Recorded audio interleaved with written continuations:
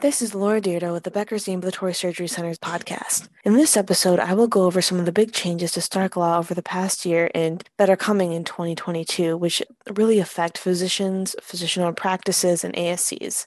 From governing referrals for family members to compensation, the four big areas to know are: number one, changes around immediate family members. In 2022, the proposed payment rule update released July 23rd, CMS refined Stark Law regulations on indirect compensation arrangements for physician referrals to services performed by immediate family members. CMS clarified the indirect compensation agreement definition of compensation units as payment for anything other than services personally performed by the immediate family member. The proposed rule update includes payment for space, equipment, and services performed by a family member or company that a family member has ownership in. Number two, the group practice structure.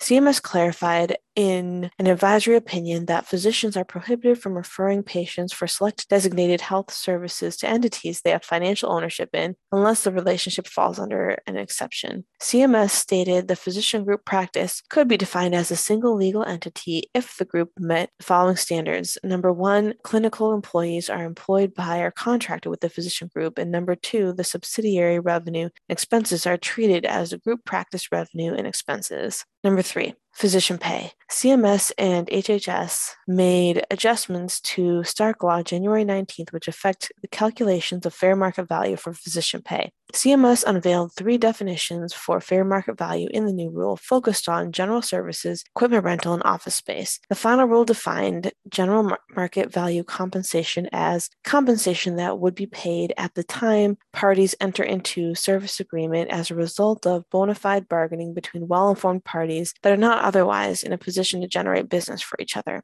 The final rule also addressed physician pay under value-based payments, saying organizations should base pay for outcomes on objectives and measurable data. And number four, productivity bonuses and profit sharing.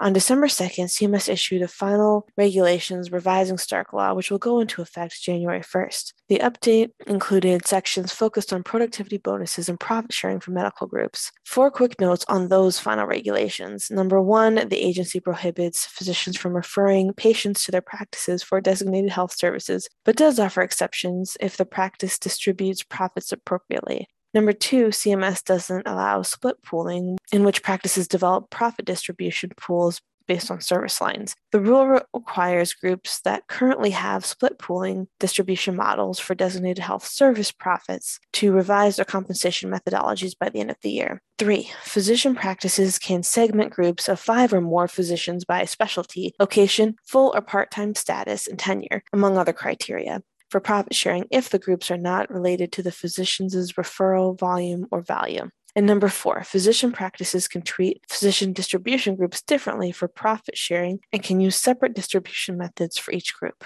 If you would like to learn more information about Becker's ASC Review, visit us at the www.beckersasc.com. And if you'd like to recommend a podcast guest for the future, please email us at podcast@beckershealthcare.com.